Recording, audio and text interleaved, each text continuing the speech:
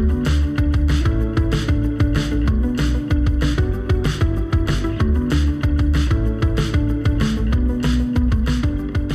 everybody, welcome back to The Discussion Phase. This is our weekly board gaming podcast where we take a break from playing the games we love to talk about the games we love. As always, I'm your host, Brady. I'm Matthew. And on today's episode, Matthew and I are drawing lines in the sand between board gamers and board game adjacent activities. That's right. And we'll also have some big surprises in store. So as always, stay tuned.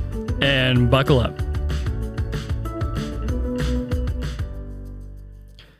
Matthew, I got a knock on my door today. You did? Yes. Was this someone bringing you the good news? Good news of a sorts. And he was wearing brown pants, this individual. Did he happen to work for an international mail carrier? Yes. It was the old UPS, which is, do you know what that stands for? United Postal Service? Partial service. Partial service. Partial. I don't know if it's United. Well, Brady, what have you been waiting for many moons? Yeah, you listened to the episode last week. We got in a 40-pound package of board games that is Oathsworn. We'll put some pictures up on the gram. Matthew came over. We unboxed the whole thing together. It's a lot of game, and I have not had that much anticipation built up in me in as long as I can remember. It was, I got the notification yesterday. I got the notification yesterday, and it was like, it's going to be here tomorrow. And I was like, oh, okay. And then today I've just been looking at my clock every 2 seconds. Yeah. Thankfully you were able to wait long enough to, allow us to open it up together. Yeah. But I mean, outside of maybe something like Cthulhu Wars, I mean, I don't think we have any other games that has this much content with it. Yeah. I mean, what do you say, 4 Gloomhaven-ish size boxes? Yeah, they're a little smaller than Gloomhaven boxes, but they're not much. And yeah, like the terrain pack is very extra in this game. And it's like a whole other box. The houses are absolutely huge in them. They are scaled to the actual miniatures. And the miniatures, if you don't know, if you haven't been keeping up with Oathsworn, have like interchangeable arms and an armory set for each character where you can swap out their weapons. And I was pretty excited about that. But like taking them out of the box and switching out some of the weapons and stuff, I was like even more excited. It just, the combinations just look so cool. The models are so interesting and dynamic looking. I'm so excited to. Yeah. Now you've stated several times though your intention is to do a lot of painting on this project. Painting, yeah.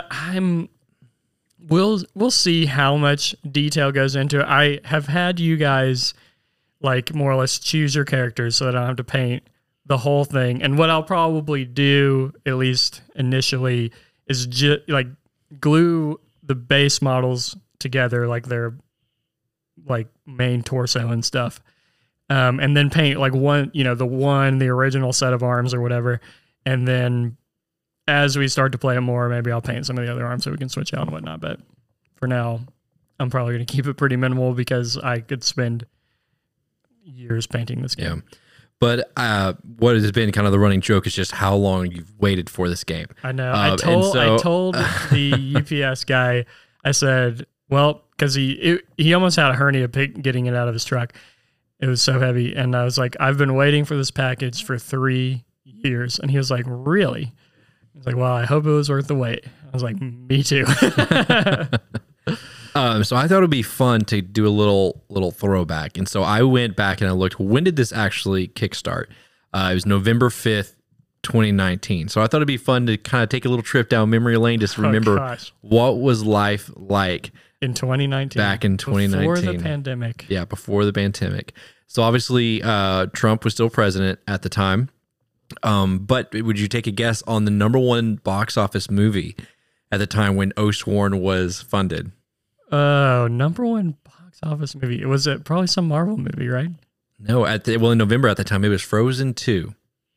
Really? Okay. Frozen 2 and Ford v Ferrari, followed by Terminator. It was a whole other world back then in 2019. And I know. Would you take a guess on some of the top songs? I'm not good with songs, but man? Oh, what about like the chain smoker songs? Any of those? I'm not seeing any chain smoker. No chain smokers. What we do have is there's the Post Malone song "Circles" and then Louis Capaldi "Someone You Loved" were the top charting songs when Oathsworn was funded. I actually don't recognize. You don't recognize those? Either one of those. Do you know who won the Super Bowl? Oh yeah, of course. Tom Brady. No. So that 2019 season, the Kansas City Chiefs won their first Super Bowl with Patrick Mahomes. That's right. Yeah. The Chiefs. Yep. And it's that year that the Toronto Raptors with Kawhi Leonard won the NBA Finals. Wow. So this is a little walk down memory line. A lot has changed. Yeah. Like that was pre-pandemic, pre-Joe Exotic. I mean, I've had pre-Joe Exotic. Yeah. Wow, that hit me right there. Those other things didn't hit me as much. Pre-Joe Exotic, that hit me. Yeah. I've had, I think, three different jobs since I backed Oathsworn. Mm-hmm. Yeah. And I've moved since I backed Oathsworn. I was joking about the other day telling Tara, I said, I haven't been like this nervous about something in my whole life or whatever. And I said, except for our wedding day or whatever. And so she kind of chuckled and I said, but think about it. I have been waiting on Oathsworn longer than you and I dated before we got married. Mm-hmm. And we weren't like quick to get married. We dated for like maybe 2 years, a little over 2 years before we got married. So yeah.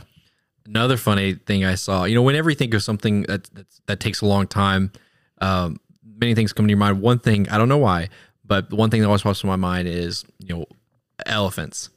Because elephants, you may not have known this, but the African elephant has the longest gestation period of any creature on Earth, to my knowledge. Okay. And at least up 645 days is the gestation period. So for a little baby elephant to be born, it takes 645 days.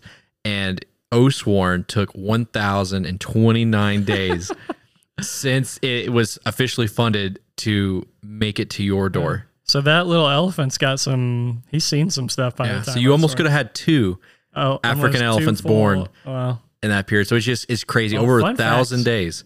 Yep. All right. You got any more? No more fun facts. I just thought it would be just to put in perspective just how long.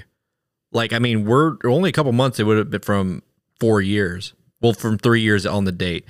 For it. So that's crazy. The biggest thing that was happening in the world at the time of Oathsworn was the wildfires in Australia. Yeah. Yeah. That was a big deal back then. Wild. And now but we're Russia's here, invaded the Ukraine. We've had a global pandemic. So what I was said, Bray, I just hope this game lives up to these big expectations that you have for it. Well, let's get into some stuff we've actually played. I don't know when we're actually going to get Oathsworn to the table. I'm sure you're going to want to prep some stuff for it. Yep. Hopefully maybe next week. Yeah, today. Yeah. But let's get into some stuff that we've actually got played. Now, one designer that we love around here, good old boy Martin Wallace. A game we've had in the collection for a while is Anno 1800, based on the popular video game. I've played it before, but you haven't played it, and I've always thought, man, this is a game that I think Brady, you specifically would like, kind of with its main concept of kind of engine building. It's not really tech trees per se, but you're trying to get something to turn into something else, to turn into something else. So if I just want to know your initial. You haven't really given me much thought on it. You said that you liked it, but give me some thoughts and some initial impressions, or just kind of, for those who may not familiar with it, kind of what this game is.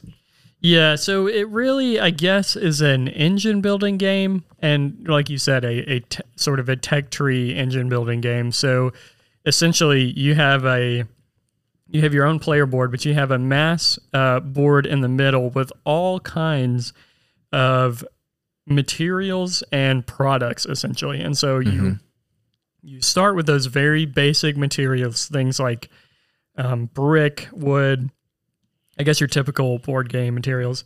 And then you can, slowly turn that into, like, maybe you have wheat and wood, and you can turn that into beer somehow. I don't know. And then beer you can turn into other things. And so you kind of go from these very basic materials to sort of like an intermediary to all the way up to like very big materials. And you also have different workers that sort of work with those materials, which is thematic. They're like different skilled laborers. Yeah. They're like, very like low skill laborers, kind of medium. And there's a bunch of different workers. And then there's like overseers and stuff. So anyways, you are, what are you ultimately doing? You're playing these cards. Are they people? Yeah. So essentially the game ends once someone has played their last population card. So essentially, you get a population card based on which workers you have available. So everyone starts with like 8, I believe. One thing in the game you can do is acquire new workers of different varying skill sets. And when you acquire a new worker, you get a new population card.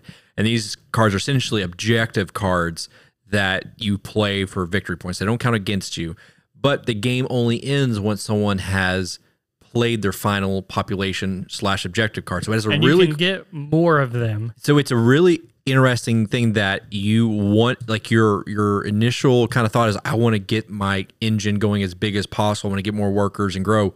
But by doing that, you're also increasing the requirements that you have to do to trigger the end of the game. Now, you don't have to be the one who triggers the end of the game to win, but it's this interesting kind of decision you have to make at some point. You're like, okay, I've grown to the point to where I need to stop now and just complete the population cards that I have.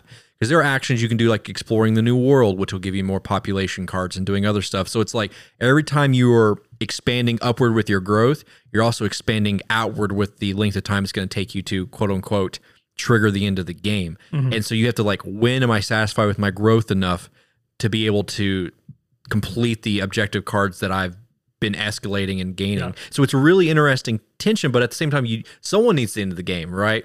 And so it's like, do I feel comfortable ending the game now with how much I've done, or do I need to prolong the game to hopefully try to catch up? And you don't really know for sure. But the best part about this game is that, only 2 of each kind of good or industry talk can be built among the 4 of us. So it's all based on building ships that allow you to exhaust trade tokens to use what other people have built. And so, later on, it kind of becomes more efficient to trade resources rather than like building up to that one yourself. Yeah.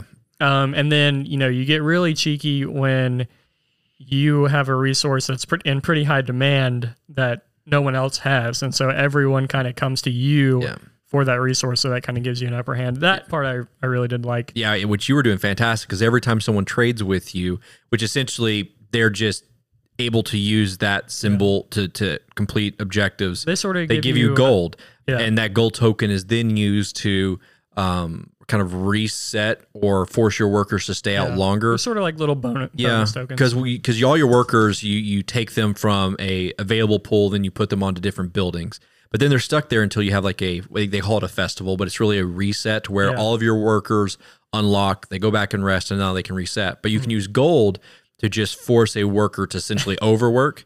So it's a way to continue taking act, because essentially a festival is a wasted action, because you don't, outside of resetting, you don't get anything else out of it. So it's kind of like in Concordia, right? It's the same kind of, and like Century Spice Road. Yeah, it's like theoretically you could reset every other turn if you wanted to, but that's very inefficient. So you're trying to chain things off or kind of copy other people's cards in the Concordia to prolong I had a couple of actually really just one heartbreaking moment where I like had most of my workers available to use, but I needed like one specific thing. And so even though I've only used 2 workers out of like 15 or something, I had to reset, which was heartbreaking. But overall thoughts, I think this one falls maybe just above okay for me. And I think the reason for that is because it's a game that I think even with saying that, I think I enjoyed it maybe more than the other people at the table. Excuse me. And it has kind of an okay production. And so this is one that I would put in that Royals category where I like it, but it is difficult for me to convince other people to like it and even to play it. And so for that reason, I think it would fall. I think it would just be hard to get it to the table. And I guess I think with you all, you know, and we also have so many games that we're wanting to play right now that there was nothing really exceptional about this game. It was solid, but nothing exceptional. And so that's a really hard place for a game to be existing. Yeah, because everything worked like mechanically. It made sense. It flowed. Very smooth. Yeah, I mean, obviously when you first look at all this, just like there's a lot of tiles and pieces, but the actual concept is you allocate a worker to be able to gain a new resource generating type tile, and that's kind of the main flow. And then it's all an efficiency puzzle. I think, and it all works very well, but I don't know that there is one thing about it that just jumps out as like, this is something unique or this is something that hasn't been done before. I felt, I mean, it was cool because, I mean, it has some interesting things you can add onto your board, which allows you to add more tiles, and you kind of have this sense of growing expansion. Yeah. I do enjoy the idea of like, you know, it's more efficient for me to trade for this resource than to go through 3 steps to build it myself. Yeah.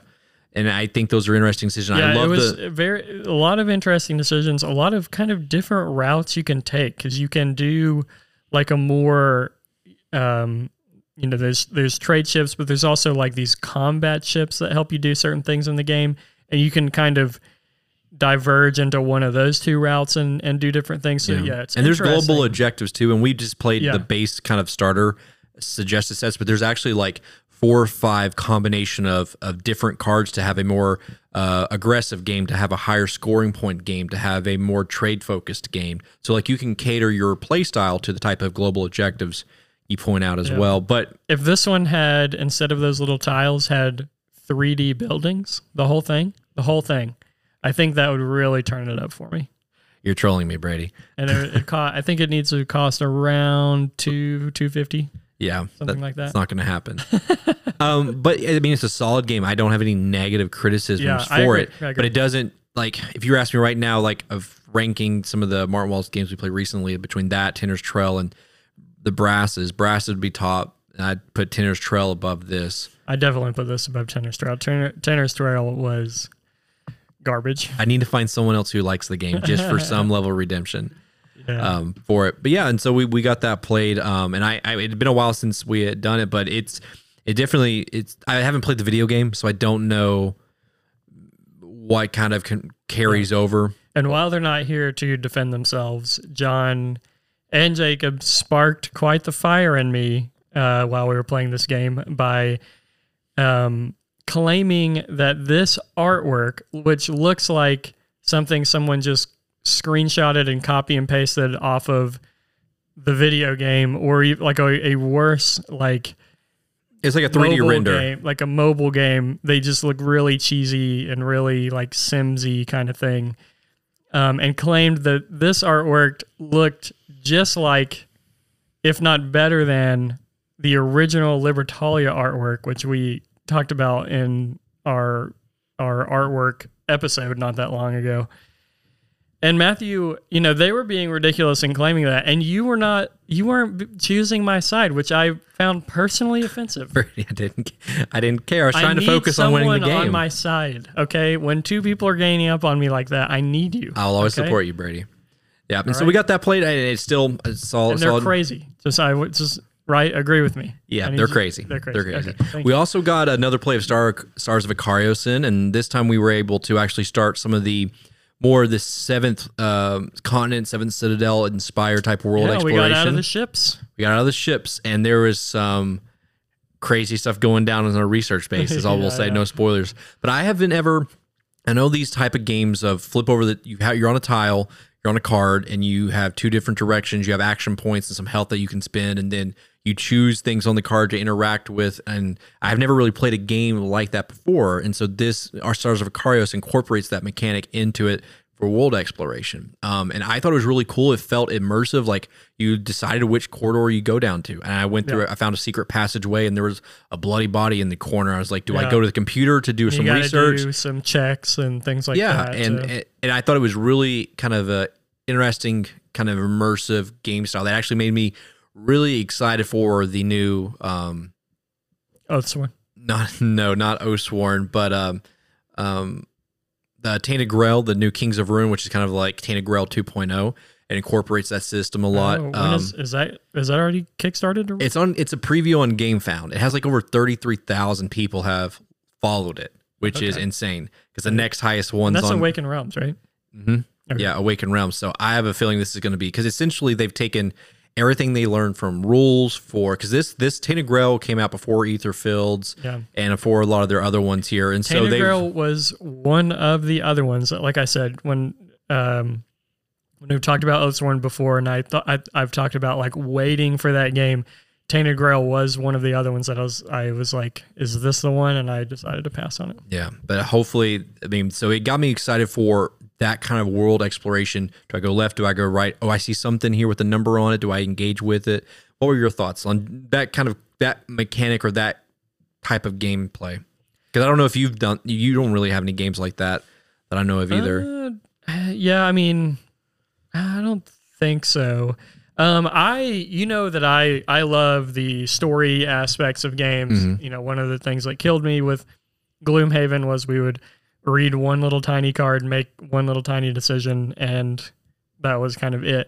I do really like that there are two very distinctive like play styles in this game. One of them is in space, doing space battles. The other one, we have minis and we're walking around a space base, or who knows what we could be doing in the future. You were still in the prologue, just kind of opening little setup. And so that did like stars or the space combat. I was kind of like a little meh on. It seems a little basic, but once we got those out, I was like, okay, this could make it a little more interesting and could really open up the story paths in the game. It gives more context to the space combat and what we're doing with it. And what I love so much about it is so easy to break out, do a quick, exploration mission or a space combat mission or two, and then put it up and you're done in 45, 60 minutes, which is great for a heavy kind of miniature skirmish competitive game there. One other game that got played just real quick, want to mention this weekend. I don't know if you have a copy of this, I believe, but we've never really played it before, and that's Keyforge. Oh, yeah. I kind of blanked. Yeah, the card game. Yeah, the card game. Now, I played this back a year or two ago, just once in passing, and I was like, oh, that's cool, that's nifty, but I've been kind of looking more into deck builders here lately. Yeah, speaking of, last night we were kind of deciding on what games we're going to play while John was away, and Matthew asked to play Dominion. Well, this is the reason why, is because we had played Keyforge. Now, Keyforge isn't a deck builder, but it kind of simulates a uniquely generated deck builder. For those who don't know, it's the same guy behind Magic the Gathering, but the purpose of this game is, we wanted to get away from people finding these new metas and these new optimum cards and people hunting them down and building these decks and then someone copying that deck, and there's just you lose sense of the creative gameplay. It's just people trying to find optimal stuff just to broken stuff to beat you. And so how this game works is there's new seasons that come out like every year or so. There's different factions. Essentially, there's so many cards in each season, but every deck they sell of however many cards are in a deck, 25, 30 cards, every deck is going to be unique. There's no other identical deck. Which is a fascinating concept. Let's repeat that. So they release these decks, thousands of them, thousands upon thousands, and every deck is 100% unique. So they have some crossover cards between decks, but no deck has the exact same set of cards. Yeah. I remember everyone was just like going bonkers over this. Because I saw this article kind of the status is Keyforge has kind of been dead for the past year or two, because I don't know if Fantasy Flight. Fantasy Flight has just kind of just dropped the ball on it. Well, Fantasy And Flight. it was Richard Garfield is who I was talking about earlier with Magic the Gathering. Well, Fantasy Flight, in a lot of ways, I don't know what happened. Maybe we need to kind of dig into this a little bit more in a future episode. But it just seems like Asmodee bought Fantasy Flight and just put it on the back squashed burner. it. Yeah, it's like this because they were talking about this at Gen Con, like how Fantasy Flight usually has a huge presence. And I don't remember them being there at all. They weren't. I think they were there, but like in a very small way. Yeah, it was just like it was so weird. Asmodee acquired Fantasy Flight and just dismantled. Because when I first got into the weird. hobby, Fantasy Flight was the pinnacle Yes. of like X-Wing of not just fantasy but like thematic gaming. Yeah, They were Star the pinnacle Wars, of that. Lord of the Rings. They had all the IPs. But it's crazy because I know this is a little old, but there was an article from August 2020, so it's literally 2 years ago. But at that point, they had sold more than 2 million decks at that point, and all these are completely unique. And there's been a handful of different seasons. The first one was the Call of the Archons and Age of Ascension, Worlds Collide, Mass Mutations, and then the most recent one that was released in 2021 was Dark Tidings, which is a starter set that John bought, which is really cool. You can buy a starter set, 2 unique decks, so 2 people can play. It's a 2-player game. It gives you some play mats, but this is interesting. They're printed like they're paper, so you like fold them out. Yeah. Play mats, and they have official ones you can get. But then you can buy booster decks, which essentially they're still all unique. So what you can't take a card you like from one deck and add into another card. They all have their own unique backs on them, which And is a they're really cool all- concept. They all have procedurally generated names for the decks, which And can artwork, be quite too. funny. Yeah, They're quite funny. They had like an adjective and all the different stuff with them. But the reason why I said, John, let's just play. I'm interested because the Keyforge IP has been bought back from Fantasy Flight. It's been bought. It's not Richard Garfield, doesn't own it or anything, but it's been bought back, and so they're coming out with a new entire kind of season. But what's really cool is it's on GameFound. It's on just a preview. What you are able to do is you can have your own custom deck of Keyforge, your own name, your own artwork, your own play mat with that name on and stuff as part of like the rewards tier for the new season and stuff. And if this is on like Kickstarter or something? It's GameFound for a preview. But if there's anyone who's interested in Keyforge, I think there's 2 new factions that are coming to it this season. There's 2 old factions that are coming back. This is another thing that just got robbed from Fantasy Flight. They bought it, but they weren't doing anything with it. What is happening right now? Fantasy Flight was amazing. They produced a Game of Thrones board game. Like, yeah, these and so big games. the person who bought it was Christian Peterson, who was one of the founders of Fantasy Flight. He started his own company called Ghost Galaxy, and so it's one of the people who was over Fantasy Flight. He's like, we can do something with this. So he bought it. So they're adding some new kind of factions, houses. They're bringing back some old ones. You can buy all this stuff, but you can actually get your own custom named. Like this is Matthew the Magnificent Marvelous Space Faction, or whatever you want to call it.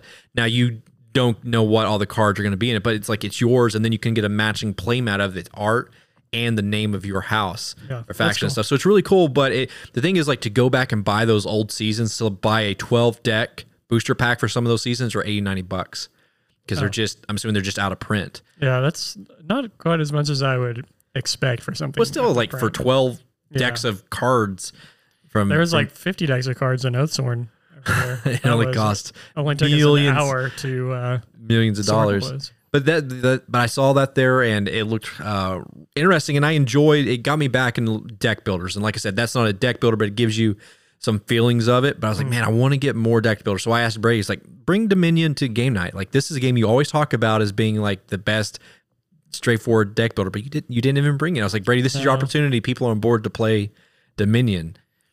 Yeah, I still like Dominion. Dominion is one of those games that I would like. It's so accessible that I would rather play it with, some non-gamer folks. But I did end up buying, because we played it before, but I bought Eternal Chronicles of the Throne base game and expansion by Direwolf. I really like that. I think if I had to choose between, playing Eternal and Keyforge, I would probably just do Eternal. I like the idea that we can all be playing like this collectible-ish card game together fighting each other. Yeah. And the thing is, we've only ever played Eternal at like 3 to 4 players, where kind of the combat is like we're kind of attacking each other in a circle, but you can also play it 2 players, so it's just back and forth with it.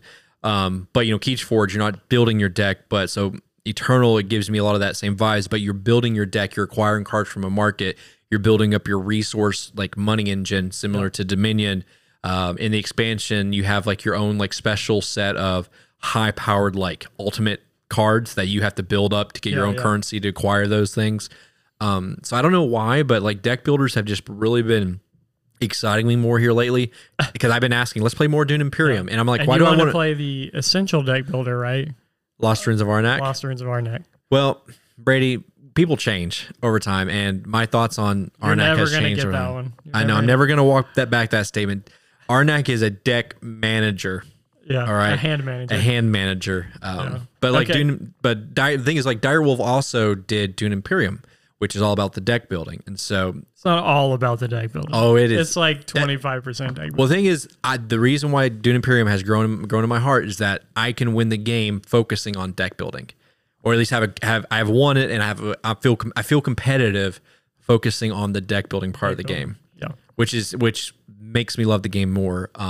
And I've been looking at a lot of other ones. There's like Aeon's Ends, there's Shards of Infinity. There's some other. Well, don't get too crazy over there. We still have a lot of games to play. Well, that was saying is like they just seem a little farther out there. I hate key terms in games where you have to have a huge glossary where book. Things are like, what's target lock? Like haste, or my gosh, this has vigilance or whatever. Yeah. Or they have the Shroud of Shadows. Yeah. What does that mean? Well, if you turn your reference card to page 3, you look at the shrouds, and this interacts with the hasten ability. And I hate that. So Keyforge has a little bit of that, but it's minimal and it's consistent. Like Keyforge's key terms is one card. Adding over, they're gonna be adding. Eternal has some, but it's like one card reference. So I okay with that, but I just hate looking at all these key terms. I don't want to have to think about a glossary. I want to think about how I'm playing the game. Okay. Well, speaking of collectible card games, let's move into our main topic. Now, our title for the episode was a little bit of a troll.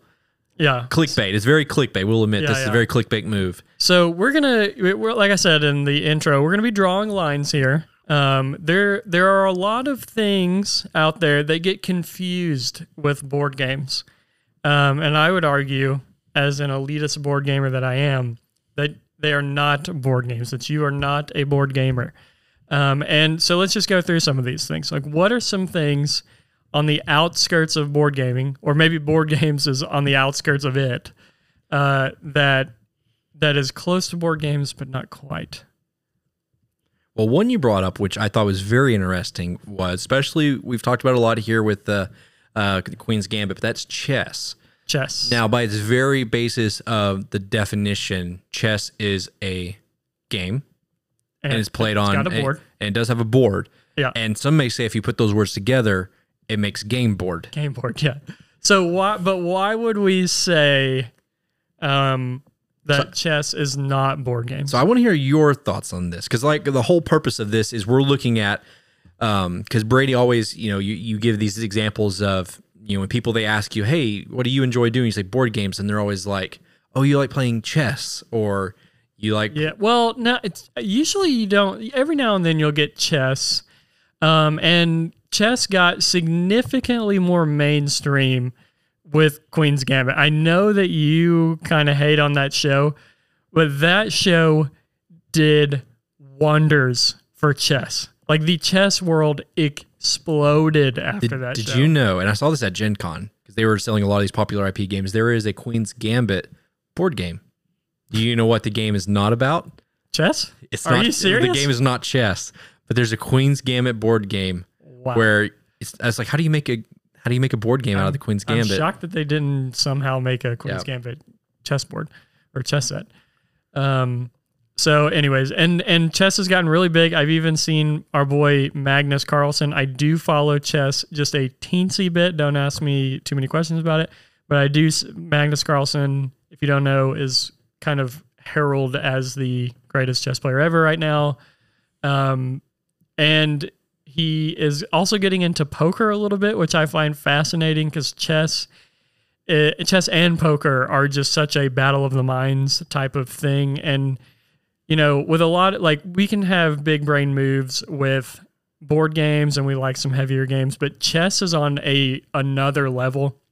And people sort of equate people like Magnus Carlsen, and I would say rightly so, as like these greater than human beings that just can do wild stuff. Like one of the things I saw him do, or I watched the video on, was he like blindfolded played like 15 people in chess and won all of the games. Well, Brady, we call those people aliens. Yeah. Aliens among us. And so there's that. And then another fascinating video, and you guys can look this up if you want to, that I saw is this person would set up a chess board essentially in a certain way, and Magnus would name off the top of his head by just seeing the board like the game that was played. So he would be like, oh, well, this board was such and such versus such and such chess in 1972. Yeah, because chess is infamous for what they call like different strategies or historical plays or historical moves, like, and people get they're named. And so this is like a blank opening, or you would call this the blank kind of moves, or Queen's Gambit. Yeah, and so there's a lot of like the actions you do are labeled. Like same thing as sports when something is called a Hail Mary or something like that. Yeah. And so he can see just the board game, chess board game. And what's so funny about that one scenario is they set up, which I think this was based on maybe another game, which is possibly why, but they set up the Harry Potter board state at the end of the Harry Potter movie, and he was able to accurately go, that's the Harry Potter game.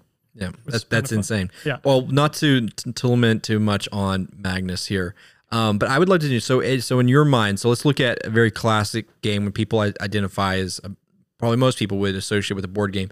Where do you feel like chess would not count or be considered? That's not board gaming.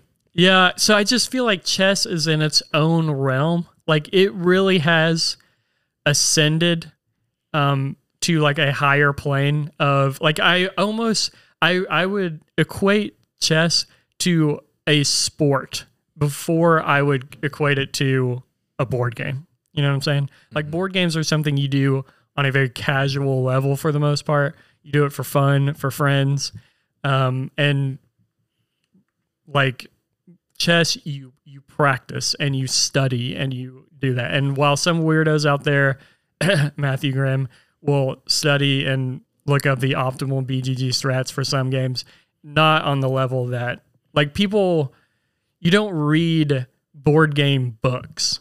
Like people, famous chess players have written board game books, and you read those and study those if you're trying to be a Padawan in the chess world. Yeah. And it's just not the same thing. When I think of chess and these elite players and stuff, it really, in my mind, I picture the same process they have to do to get there as someone would have to be a world level, you consider the best like guitarist in the world, like, like something like someone like a Steve Vai who do like otherworldly things that mere mortals can't comprehend type thing. And it's almost become of an art or life that they live. So I was claiming that we as elitists are board gamers and chess isn't a board game. Really, it's the other way around. We are not cool enough to be like considered chess players. Yeah. Not necessarily the other way around. Yeah. So I wanted to give you some games that typically people will associate and they'll say, we're talking about like, well, you're not a board gamer.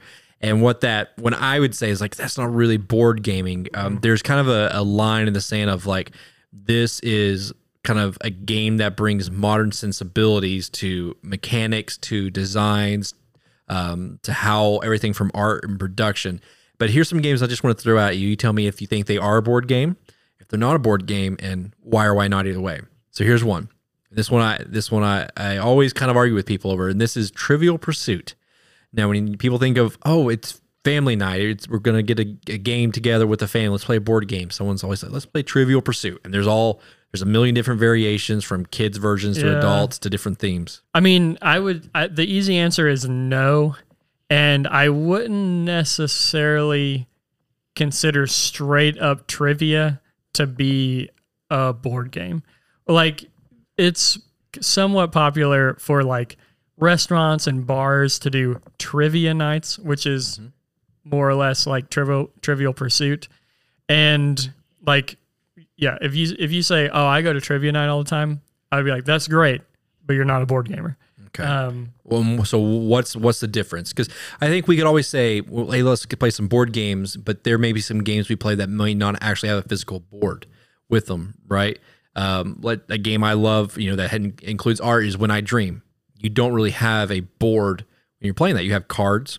They have art on them. Yeah. But I would still consider that a modern gaming. Yeah. So under the envelope. We can go over another major category of not board gamers, and that is Dungeons and Dragons players. So this is D&D, role playing, and actually, it's really not related, but I did see a video recently from Shut Up and Sit Down. Mm-hmm. Yep. I saw that too. I guess you saw it too.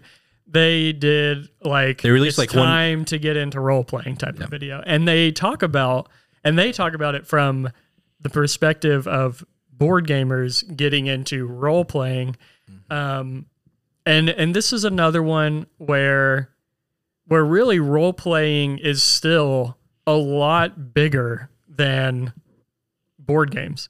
Oh yeah, and Critical Role has their own animated series. They're celebrities at this point. Yeah, they have their own Clue. Did you see that, the Critical Role Clue?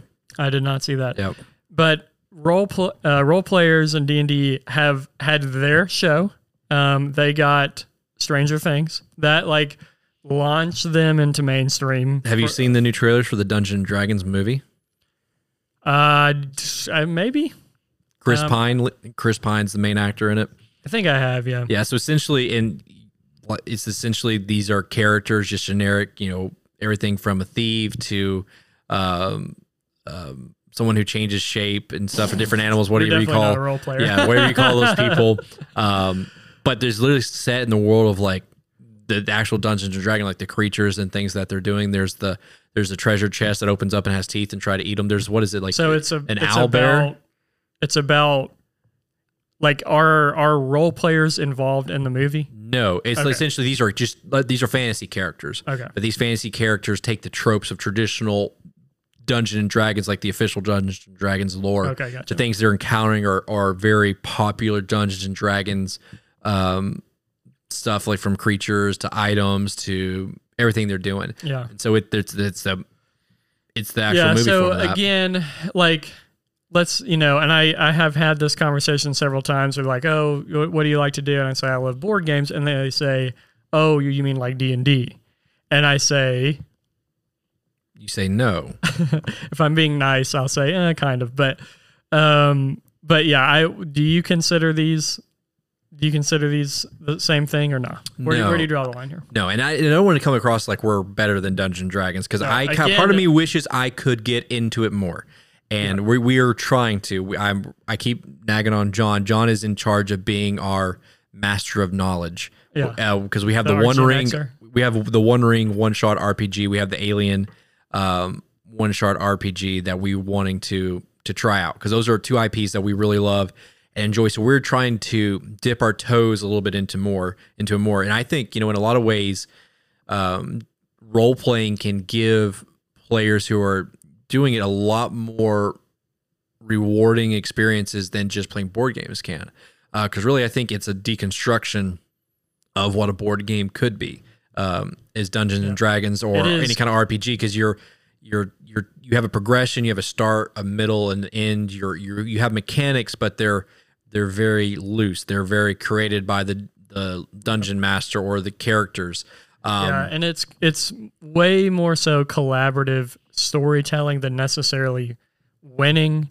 The job of the the dungeon master is to like make sure everyone has a good time, not necessarily to make them win or lose. Being a good dungeon master is a very, very fine road that you have to walk. So But again, this isn't necessarily like the board game community wishes we could be as cool as the role playing community. And I don't know about you, but it continues to surprise me who plays Dungeons and Dragons. My sister, who I would not consider a board gamer, has a regular D&D group.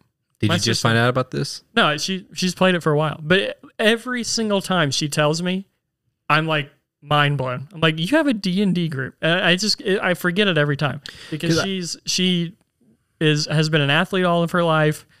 She's in residency, so she's kind of always doing doctor stuff. Yeah. And then she just plays Dungeons and Dragons on the side, which is because I think what it boils down to is how we may view something like we were talking about chess. Like that's just another tier of level for an average person who is just outside looking in on any of this. Like all of this for an average person is gaming, right? This is just one big envelope.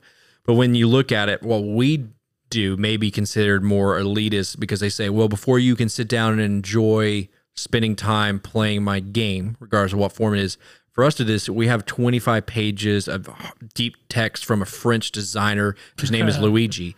I'm sorry, that's very insensitive. That'd be Italian. Oh, Matthew. I love my Italian designers. But what I'm saying is like, here's a 25-page rule book, or you can listen to me talk for 45 minutes.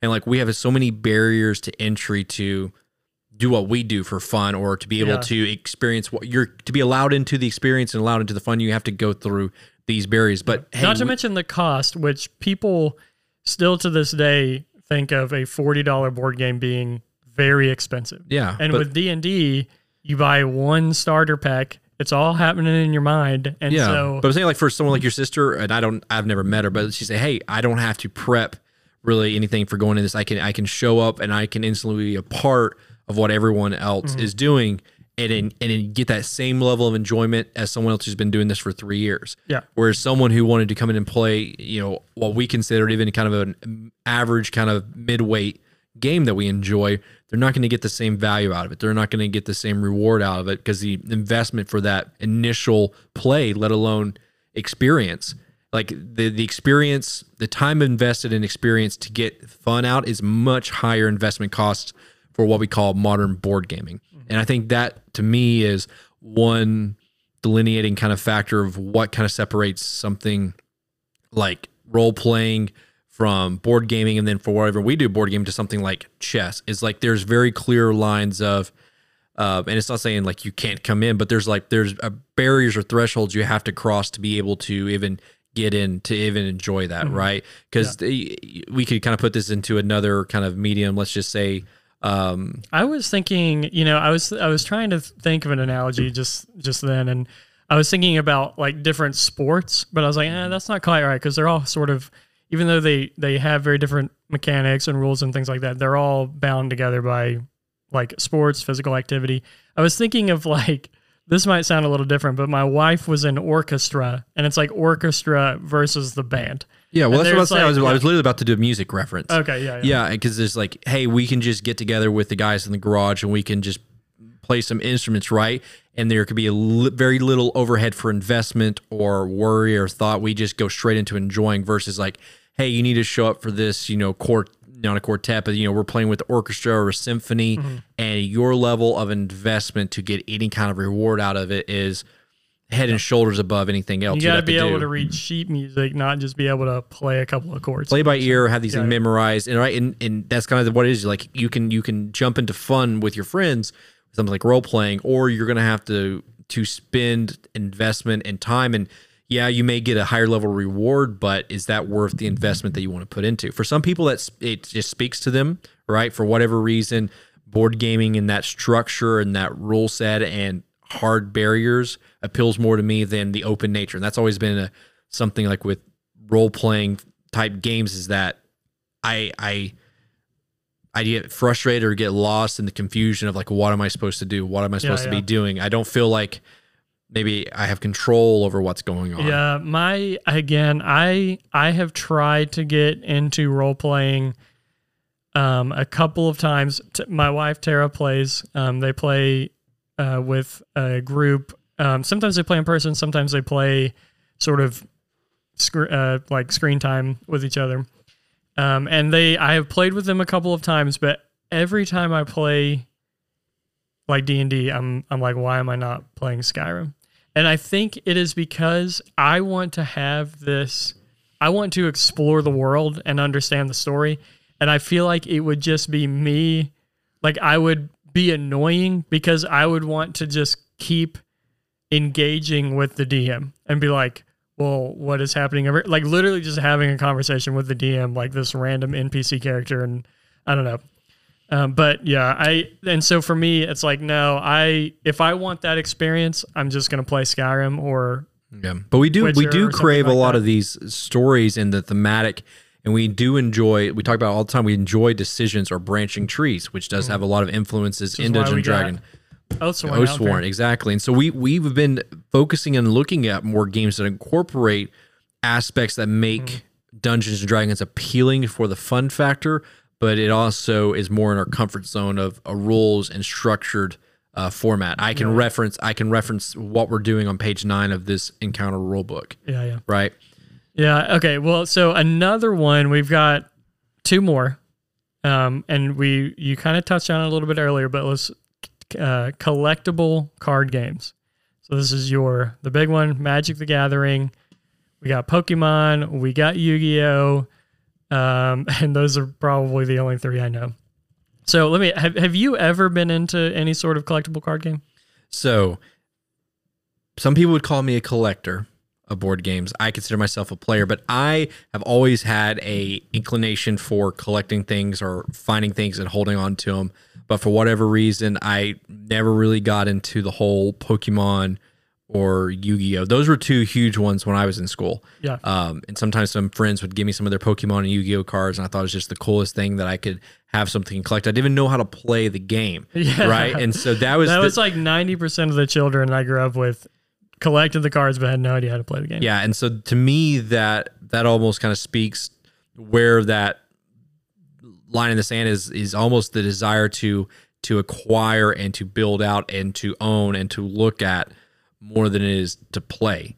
Because I've never met anyone who actually is sat down and, at least that I know, that actually like played a full game of Yu-Gi-Oh! Or Pokemon and played correct rules and did it correctly. You want me to dig up the old Pokemon cards so we can play right after this? Do you have the holographics? Yeah, I got a full set of them up there. The 500,000 booster box starter set. But those were 2 really big ones. I know the Lord of the Rings has a collectible card game as well. I know John has that. Well, so I will say, so very few people, I think this is one of them that in some ways board gamers are the cool kids compared to these. The other, like chess was the cool kids. What was the other one we literally just talked about? Role playing is the cool kids. And here, if you put a group of board gamers and a group of Magic the Gatherings, it'd be close, but I would say the board games were the cool kids. I think Magic, while it is incredibly popular and very successful and definitely keeps a lot of local game stores and everything in business, I think one of the things is that they have not had their major TV show or major movie. Like, I think if Magic had something that came out that was very successful, it would launch it up there close to, close to chess, where chess is now, and close to role playing. You'd be seeing a lot more popular YouTube channels and things like that coming out. Yeah. About Magic. But yeah, as it stands, Magic is still seen as like, and a Board Game Geek is still the highest ranked what they would consider collectible / trading card games. Yeah, but it's like it's pretty far down the list. 158. Right? Yeah, 158. So I mean, other games are like Star Wars Destiny, Keyforge is considered it. There's Netrunner. There's been some second editions of Netrunner. There's Star Wars, the customizable card game. Lord of the Rings, the trading card game. Pokemon's on here as well. Yeah, and I would, so a lot of there's the Game of Thrones collectible card game, and I know that I've seen that a lot online. Did you ever look into getting into that? Well, so I think what you're talking about is the not collectible. There's living card games, and those. Well, this one's literally called, the actual name of it is a Game of Thrones collectible card game. Okay, well, I don't know what that one is, but I know probably the more popular one is the Fantasy Flights living card game, and I would. There is a living card game as well. Yeah, I would squish living card games into the board game category. Like they're much more of a game rather than this dueling competition thing. But on the sort of positive of Magic the Gathering, it is so popular that they have had like tournaments that have some like big money prizes in it. Yeah. And that's both a good thing because like it gets people to actually play and it kind of gives it some notoriety. But it's a bad thing because it makes people, it kind of gives, sort of like in the video game world, it makes kind of like a toxic community. And that's one of the complaints that I hear a lot about Magic the Gathering is people can be very sort of toxic-y and try-hardy and stuff. And so we do get people from these different groups into board gaming. And yeah, we've had some, what I might call like Magic refugees that come and they're like, I just wanted to spend time with some friends instead of like some sweaty tryhards who just want to have the best deck or whatever. And obviously this is, for someone who's, I've not been in that world, but it just seems to me like it's almost more about the collecting and an ownership process more than it is the playing. And it can also be, I've had a few friends in the Magic world, and they can, and John would attest to this if he was on here, but it can also be like a legit financial investment. People can they believe it's going to be worth something. Well, I mean, it's not even that they believe. Like they can invest in a deck or in a set of cards, and it can appreciate over time. And people will be like, "Oh, I sold this deck for a profit." I've heard that. I think while I wouldn't necessarily invest in it, I find it fascinating that is a thing. So I guess it's a good thing that we haven't gone into it, because probably. that's the last thing we need is another expensive hobby. And I do have my old Pokemon cards, but not that they're going to be worth too much. But I'd never sell them. They are too precious to me. Well, if you're not too worried about damaging them, we can break them out sometime. Yeah, you're gonna have to teach me the rules because I have no idea how. I know you have energy points and stuff like that, aren't you supposed to spend? It's like a baby Magic the Gathering. Okay, but real quick, the question is, we say this in jest, you're not a board game, but what would you say to somebody, or what do you think things about board gaming that could appeal to, let's say, a collectible card or trading card person somewhere in the Magic adjacent vein, to where you think this is something that could bring them over to board gaming and they may enjoy, but maybe enjoy a little bit more? Because I think people who are into like the Magic type stuff are very competitive. Like they enjoy a lot of the gameplay. And they love combos. And I think another thing that Magic players like, and the next one I want to get into, which is wargaming, is this, and actually really human beings in general, because role playing, you could say this too, is a sense of identity. And like with Magic, they have the different and the sense of community in also just in general, like a community, like, hey, this is the group that gets together on Saturday for Magic. But there's like, in a lot of these things, so in Magic, there's colors, and the colors have different sort of personalities and play styles and play styles and like identities and stuff. And so people kind of identify as, like like the red faction or the black faction or whatever. And so, I think that can play into board games a little bit. Sort of finding that niche or identity. And but if you're talking about like ways they can get in, I think the deck building stuff and just even like living card games, stuff that's a little more contained.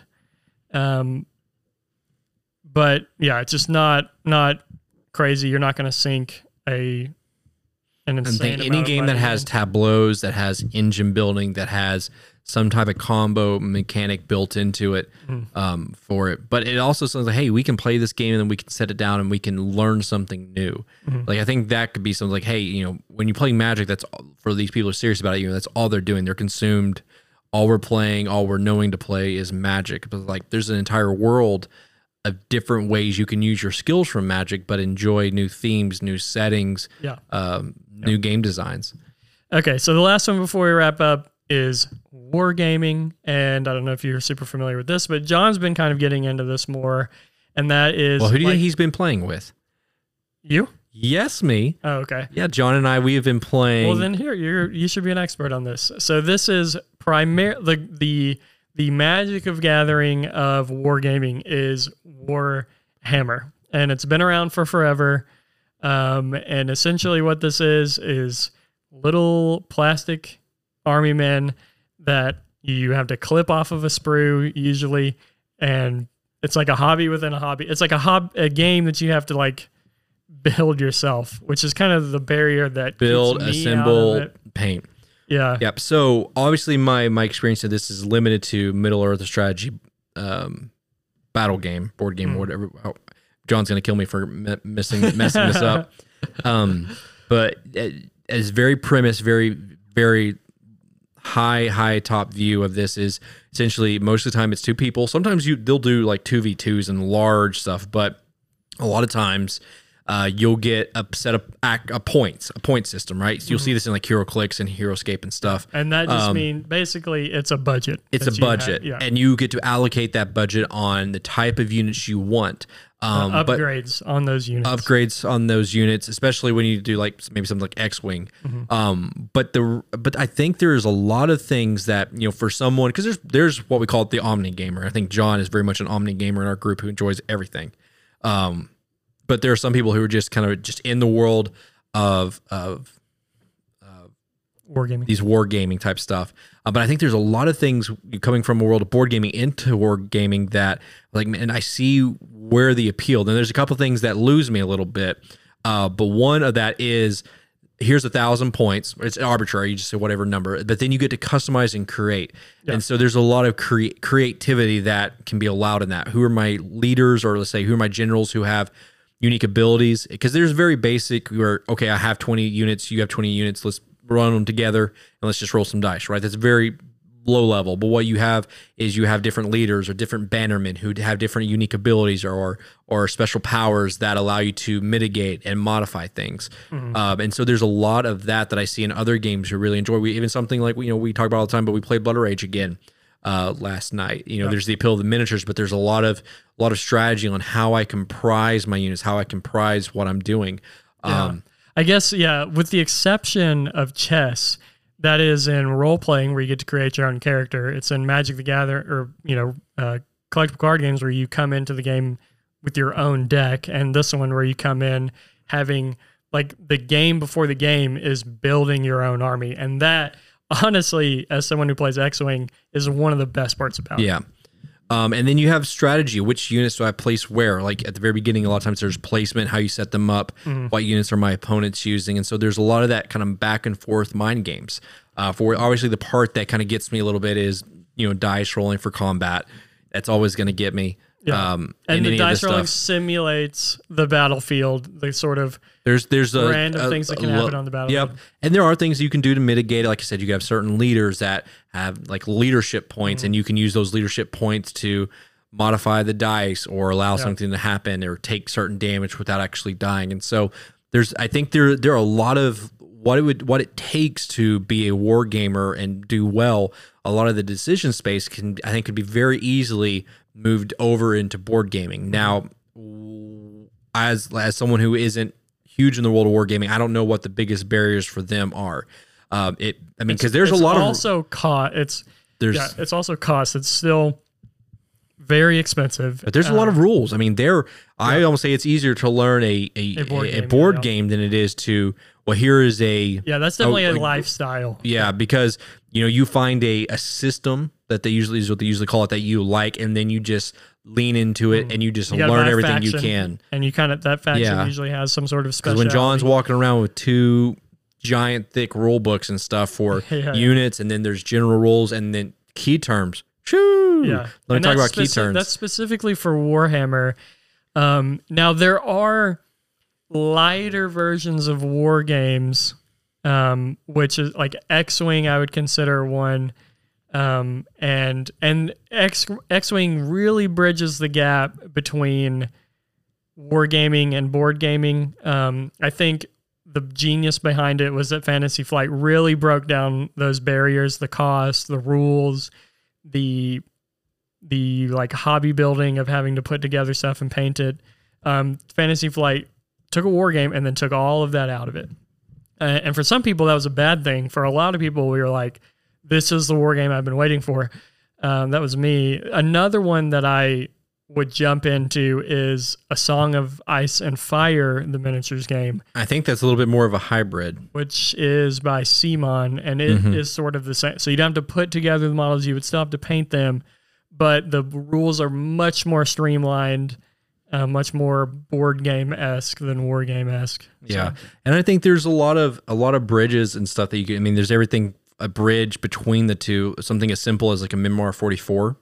I think could be a very simple, you have stuff like X-Wings, I was going to say, and like Star Wars Rebellion, I think can be kind of hybrid type games. But even something for me is like, if I want a wargaming feel as far as strategy and creativity, because there's a lot of creativity, but yet still may have a little bit of a dice played into it. Twilight Struggle, I think, can still simulate a lot of the mental aspects of going into wargaming and positioning and everything like that. I don't know about that one.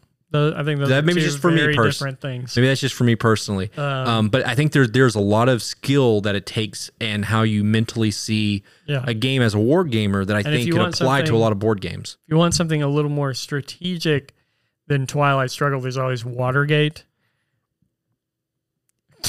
Brady, we broke out Watergate the other night and Lord of the Rings Confrontation, and you proceeded to destroy me in both.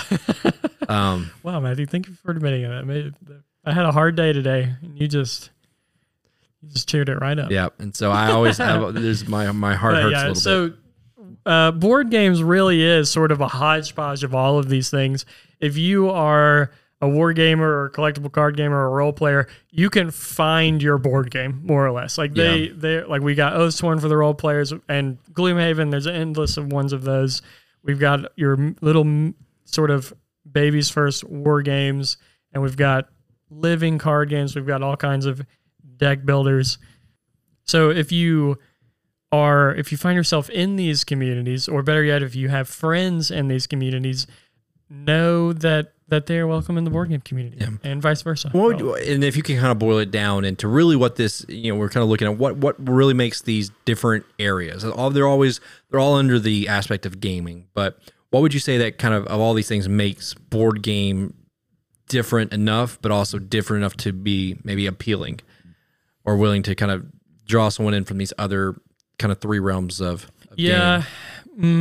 That's tough. So I think these other things, like we said, take a little bit more of you, whether that is like finances or just like maybe a little bit more of a commitment.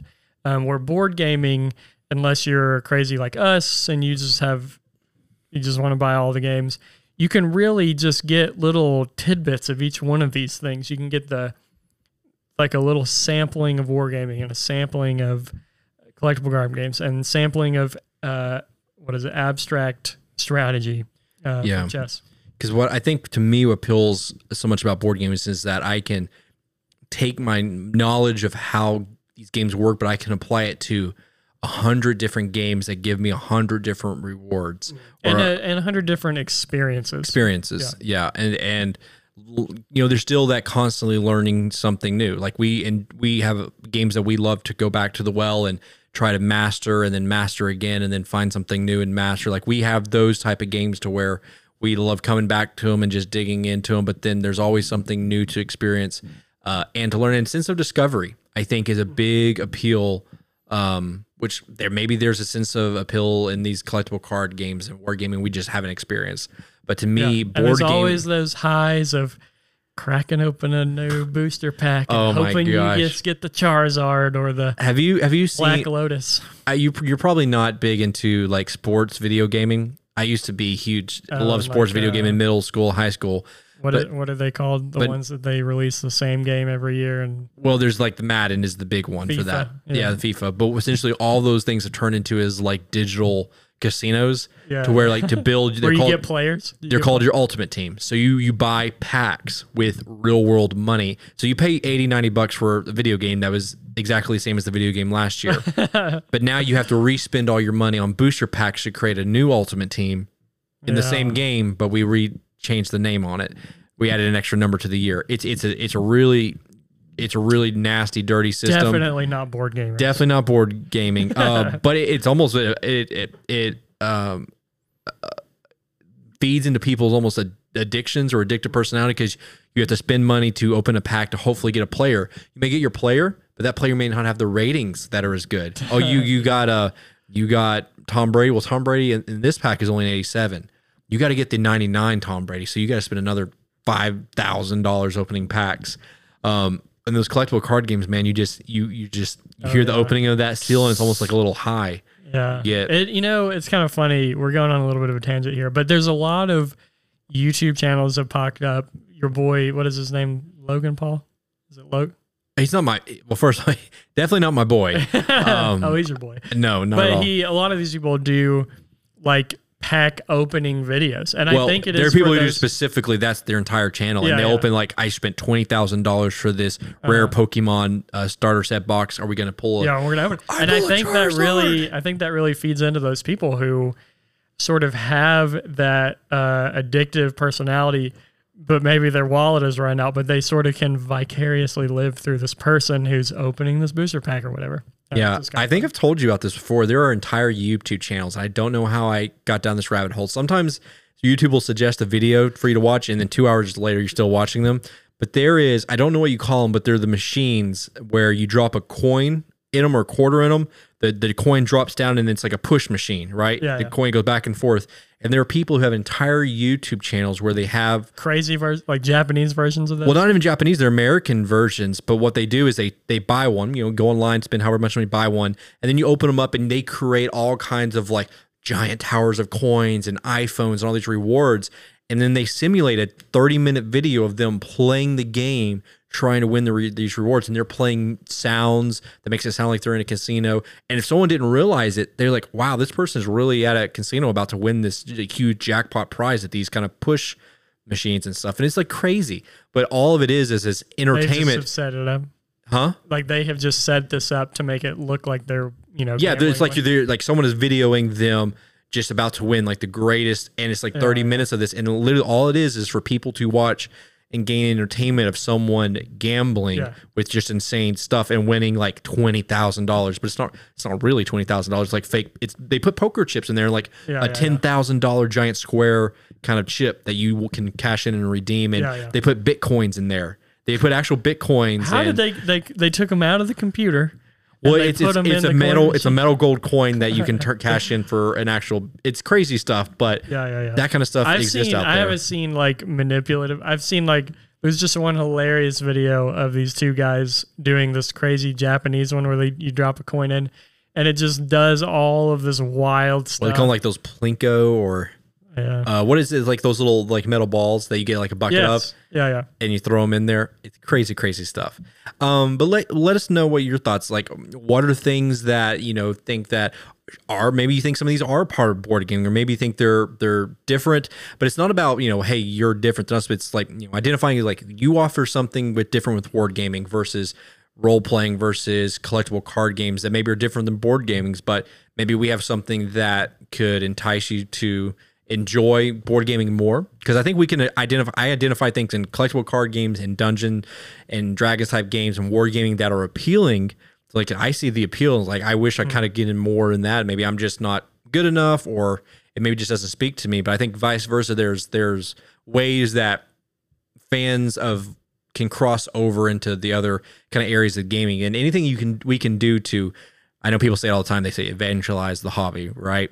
But anything that we can do to grow the board gaming community, I think is a good thing. Because I think, board gaming is something that can help people all the way from families, people who feel isolated. I know there are people who do board gamings to work with people in mental health facilities, like with dealing with anxiety or depression or social issues with social distancing and different things like that, to where they have a hard time connecting with people. Yeah. There are, I've seen, because my background's in healthcare, I've seen, people using board gamings in just hospitals with children and things like that. And people are use it. I hear stories, people doing gaming on their first dates, or there's so many aspects that gaming can be used in social constructs and education. There's entire publishers that focus on educational based board gamings. And I think so many ways board gaming can help people grow in a lot of different aspects of them as individuals.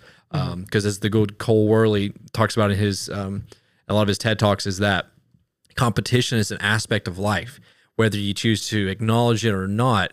It's just in the nature, and knowing how to interact with people in a job place or whatever it may be. Like nothing we talk about all the time. You want to see someone shut down and just like drop the facade that they're putting on about how they do in social situations, bring out a game. It doesn't have to be like a quote unquote board game, just a situation that maybe pushes them out of their comfort zone. And you just see just like snap a finger, just like there's a different person there. Yeah. And so, board gamings can be, I think it's just a really cool tool. And so any way that we can say, hey, this is something board gaming can offer you that appeals to wargaming, Dungeons and Dragons, collectible card games, I think is always a plus. Quote unquote, evangelize the hobby. Are there any other kind of new games? I know I snagged a copy of Arkwright, the out of print Arkwright. Have you looked much into this game? No. So most recently it was Capstone Games, the publisher, and this is very much, if you look up the photos of it, is very much in the veins of A City of the Big Shoulders.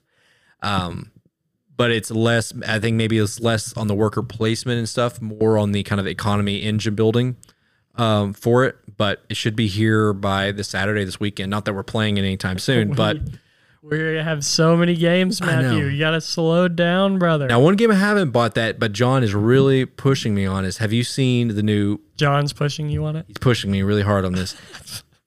There's Pokemon card games, there's Pokemon, like the OG board game with the little disc and stuff, but there is a new game that seems to be like, you want like an actual board game of Pokemon. It's called Robomon. Okay, this is so silly. You guys were hyping this game up to no end. If this game shelled out the money for the Pokemon IP, then I'm all for it. But you can't come at me with Robomon and expect me to back something like that. But this essentially is Pokemon, and like essentially Pokemon. It is essentially Pokemon. Everything from the art. Robomon. It's Pokemon in the sense of like the 90s Game Boy type aesthetic, from the art and the fonts and the creatures and everything. Don't waste your money. Brady, have you ever wanted to play a Pokemon board game where you can battle in different arenas? Did you play Pokemon when you were a kid? Did you play Red and Blue? I did not. Have to choose? Okay. I didn't own it. What are we talking about here? But I played it on other friends' stuff. No. And I watched Pokemon the movie. Did you 2001. have to choose between getting Charmander or Squirtle? Because no one got Bulbasaur. No, but I cried when Pikachu was trying to save Ash after he was caught. He got awoken by the tears by Mewtwo. Yeah. It was the tears of Pikachu.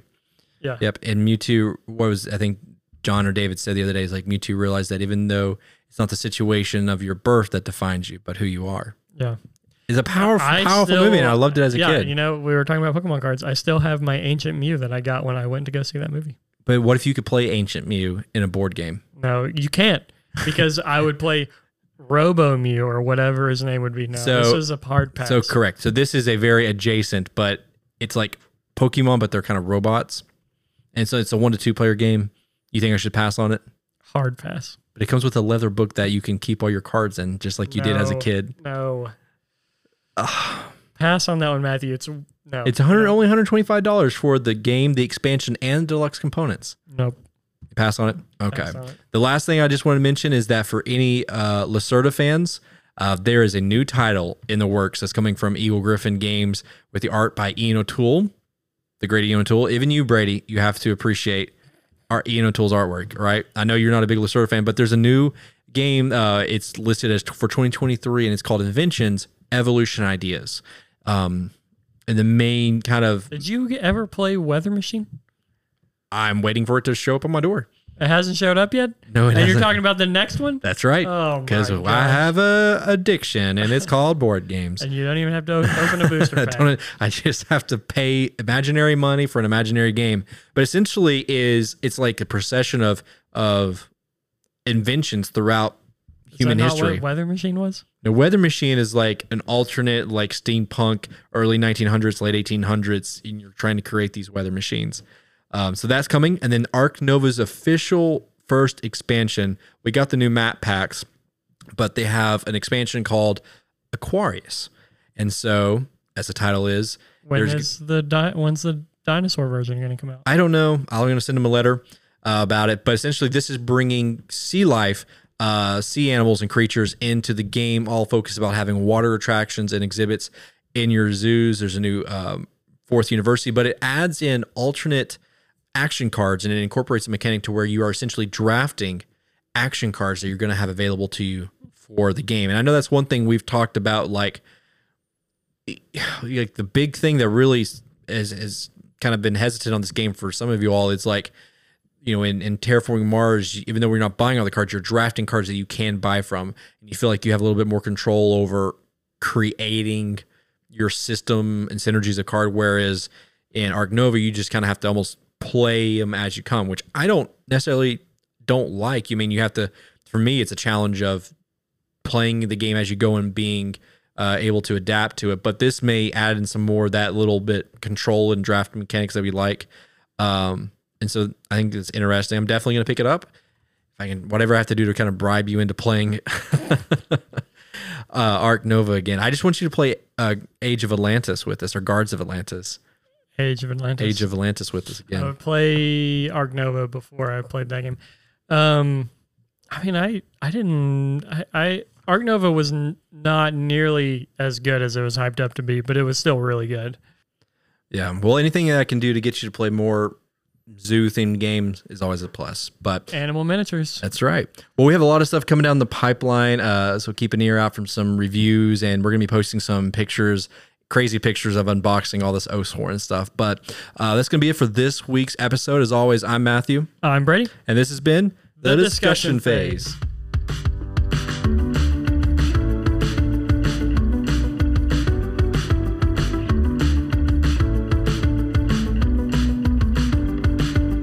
Thank you for tuning in to this week's episode of The Discussion Phase. If you enjoyed our content and like to hear more, make sure to tune back every week for new episodes. You can follow us on Instagram at The Discussion Phase for recent playthroughs and reviews. And you can also join us on Discord with the link below and let us know your thoughts on all these topics.